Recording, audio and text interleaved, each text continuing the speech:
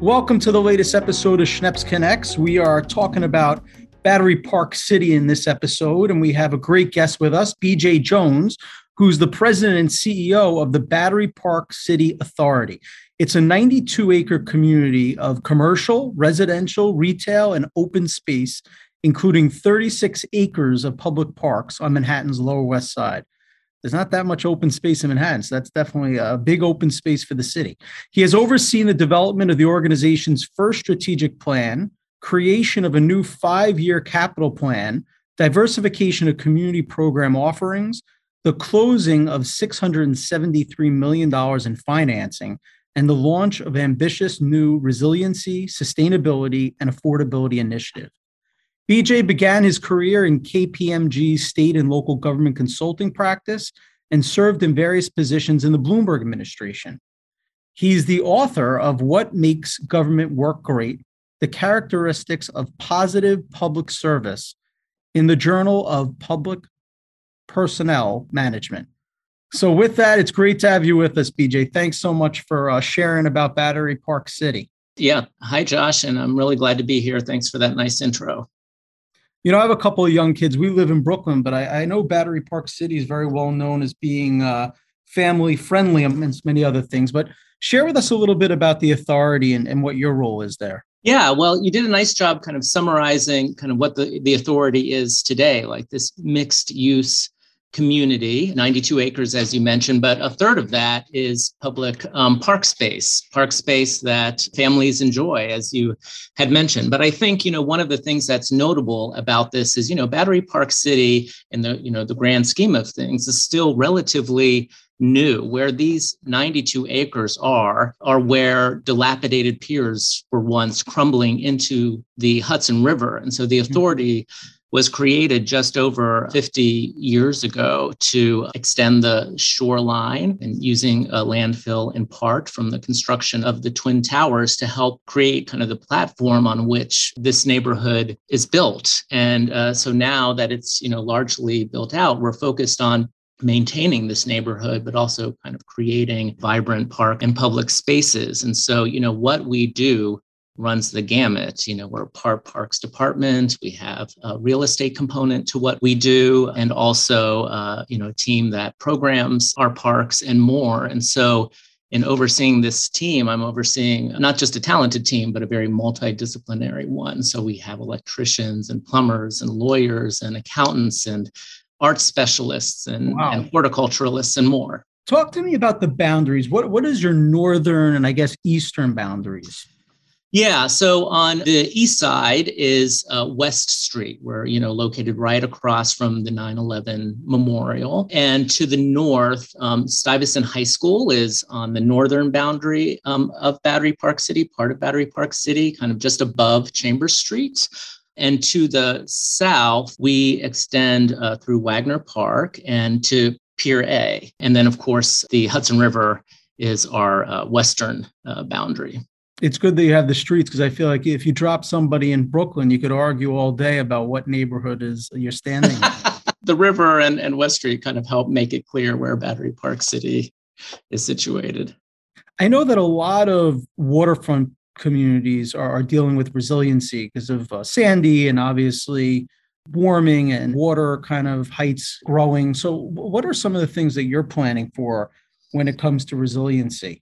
That's a really important focus for us right now, because we are a coastal community. And with that, like other coastal communities in New York City and beyond, we have some serious vulnerabilities, with climate change happening and the window narrowing to take action to really combat it proactively. And so, as part of our responsibility in taking care of this neighborhood, we want to make sure that it's actually built to last. And so we're undergoing a comprehensive resiliency effort in concert with the city as part of the overall Lower Manhattan coastal resiliency effort to build flood protection around the neighborhood, eventually locking into the rest of Lower Manhattan, but doing it in a way that not just protects the neighborhood and keeps the water out, but also makes our public spaces more resilient so they can stand the test of time too.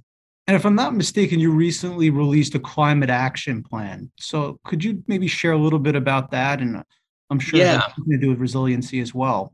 Yeah, adapting to a changing climate is really important to what we're doing. And so that is not just when it comes to dealing with infrastructure improvements to protect against floods.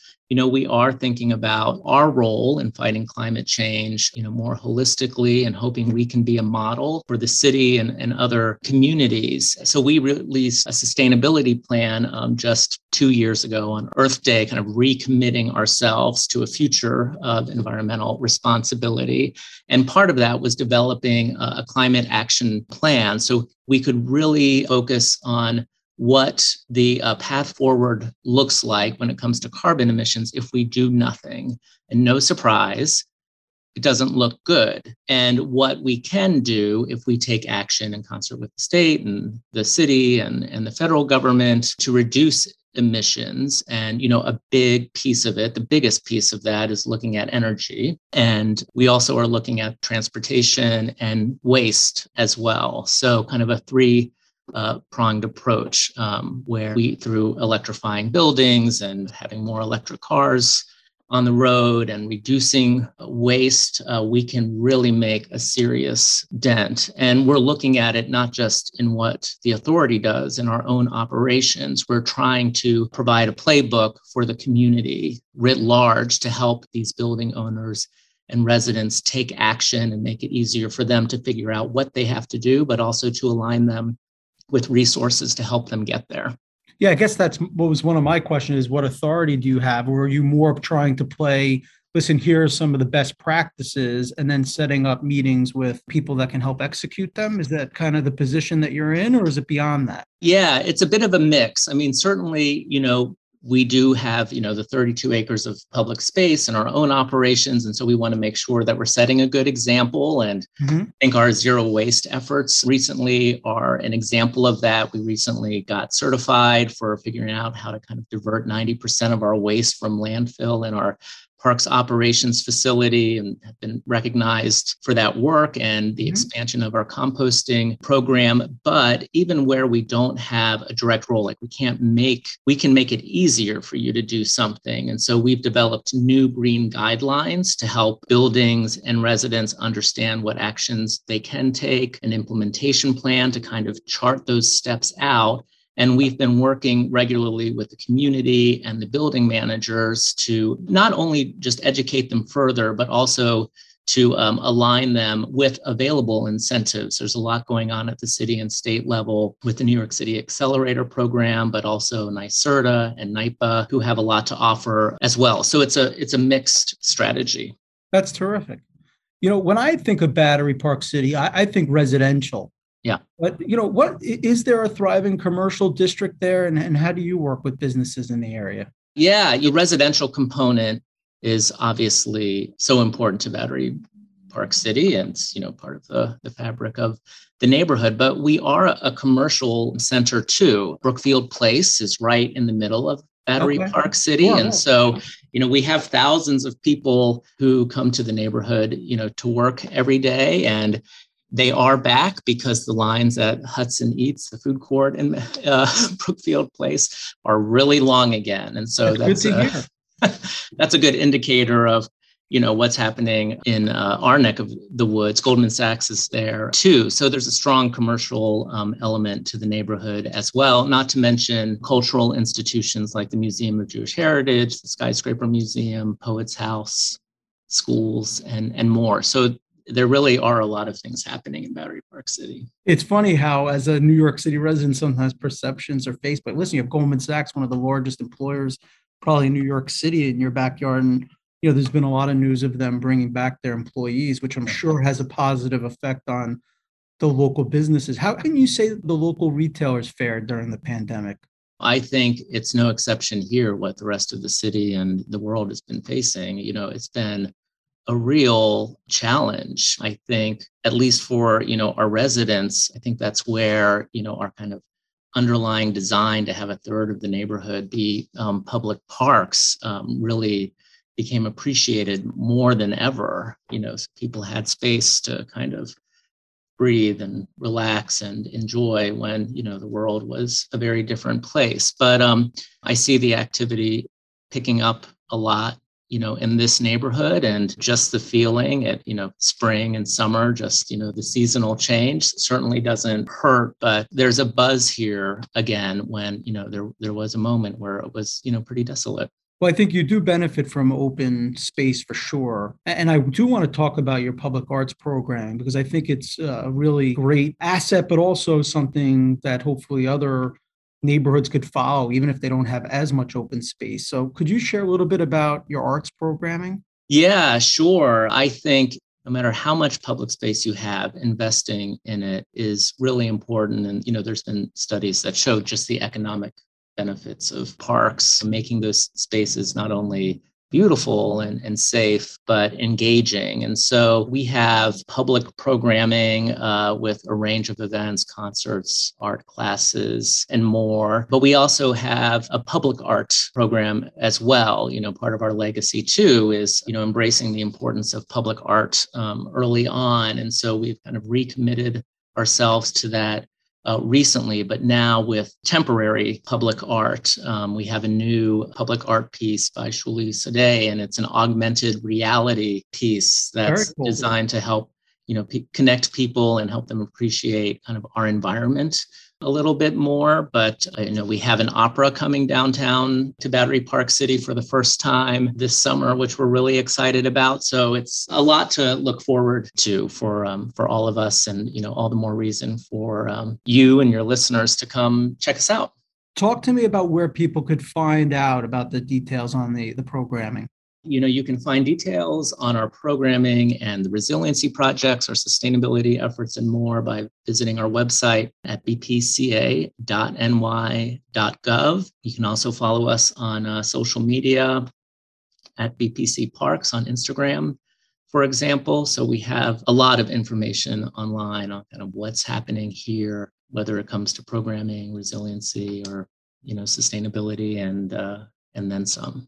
You made a point, which I'm like a big cheerleader of, is that New York City residents have to act like tourists. We have to visit some of the other landmarks and neighborhoods that we're so not used to doing as residents versus tourists. But I think it's probably become more and more important as we're still, waiting on tourism to fully recover. Did you rely in terms of the neighborhood a lot on tourism? What are you seeing in terms of people visiting the area? Yeah, I mean, tourism has been really important to New York City and Lower Manhattan in general. Certainly to us, too. Our parks were a draw, the views of the Statue of Liberty. And so not having tourists here certainly had an impact. I think to our benefit, we have this mixed use community. So it's kind of like having a diverse portfolio. So there is, with the schools and the cultural institutions and just, people living here, we have a lot that we can, rely on to keep this neighborhood a thriving one. Well, one thing I can tell you is that this conversation has definitely got me to say that I need to come back with my family and check out Battery Park City because it's been too long. And I know it's a beautiful community, and I think everyone else should think about it as well. Yeah, sometimes I think Battery Park City is still too well kept a secret. And, as you said in your opening, it's a family-friendly place. We're very proud of that. But, these public spaces, are for the public. And so, it's for everyone to enjoy. And we are, really passionate about maintaining it in world-class fashion. So residents, visitors, students, workers are all welcome here. Well, thank you, BJ, for being on here and also helping to make New York City a better place to live and work. Thank you again so much for the opportunity. And, let me know if you're in the neighborhood. I will, for sure. Great. Thanks again. Thank you. Thanks for joining the Schneps Connects podcast. To listen to our podcast, you can always visit podcast.schnepsmedia.com or stream us wherever you get your podcasts.